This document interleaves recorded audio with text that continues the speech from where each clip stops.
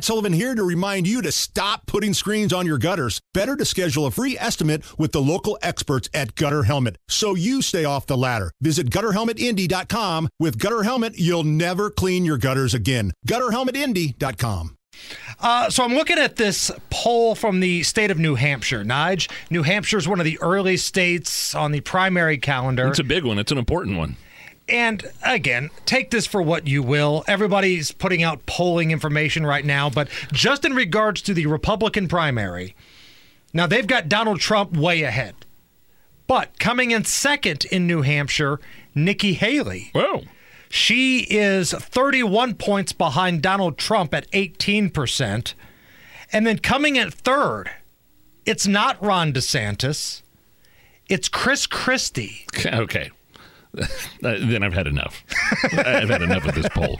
We know this poll is bogus. Now, we always say that national polling really doesn't mean squat, and it's a state-by-state polling that means a lot. And, yeah, New Hampshire is pretty important when talking about primaries. But Chris Christie in third place, and it doesn't matter anyway because Trump is 40, 50, 60% ahead of all these people. So 49% Donald Trump, and then Nikki Haley comes in at 18%. That's up 14 from the last round of polling. Is Vivek in there? He comes in fifth. Okay. So Chris Christie had 9%, DeSantis had 7%, and then Ramaswamy comes in fifth place with 5%. All right, I'm rolling my eye. Can you hear me rolling my eyes right now? And Nikki Haley, this poll was probably before she came out and said that the government, one of the first things she's going to do when she's president is make everybody have, no anonymity on the internet anymore when it comes to social media. Right. Legally, through the government, you are going to have to register your name when you post on social media. Yeah, that's not going to happen. Strange play for her. I mean, if like private companies want to do that, okay, but you don't need to be working in concert with the government on something like that. She hurt herself. There are bigger fish to fry than trolls on Twitter. Well, yeah, I mean that's and the thing is, she said that's like one of the first things she's going to do. What about the border? Right.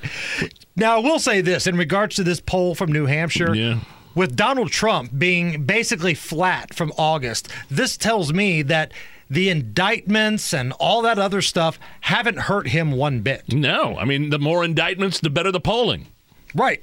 Now, I'm curious if he actually gets convicted of something. Will that change any of the polling at all?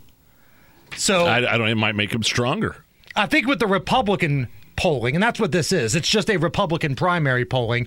He's going to be just fine. But when you do, let's say, the New Hampshire poll of all three candidates, Biden, RFK Jr., and Donald Trump, how does all of the legal stuff affect him moving forward? Well, we know when it's just Donald Trump and Joe Biden in swing states, that poll from the New York Times, Siena, Trump trounces Joe Biden in a lot of those swing states. Right.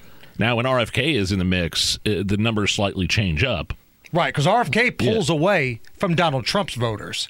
That's going to be the problem. And if I'm Trump's campaign, depending on your finances, it might be time to start doing some negative campaign ads against RFK Jr. Yeah. Because I think there's a lot of disenchanted Republican voters that don't like Donald Trump but hate Joe Biden. And independents as well. That feel like, oh, well, maybe RFK Jr. is a down-the-middle pick. It's not a down-the-middle pick at all.